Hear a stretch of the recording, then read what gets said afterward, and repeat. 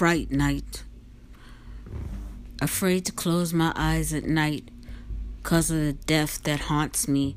Dreams so vivid, I jump out of my slumber, pacing the floor till the anxiety passes, allowing me to relax and focus on the nightmare, wondering what triggered it.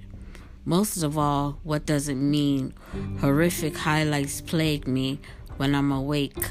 I'm afraid to close my eyes for fear that dream will appear. It's unnerving, disturbing, ghastly. I'm rocking on pins and needles, needing a safety net to catch my demonic dreams so I can have a peace of mind and a night without fright.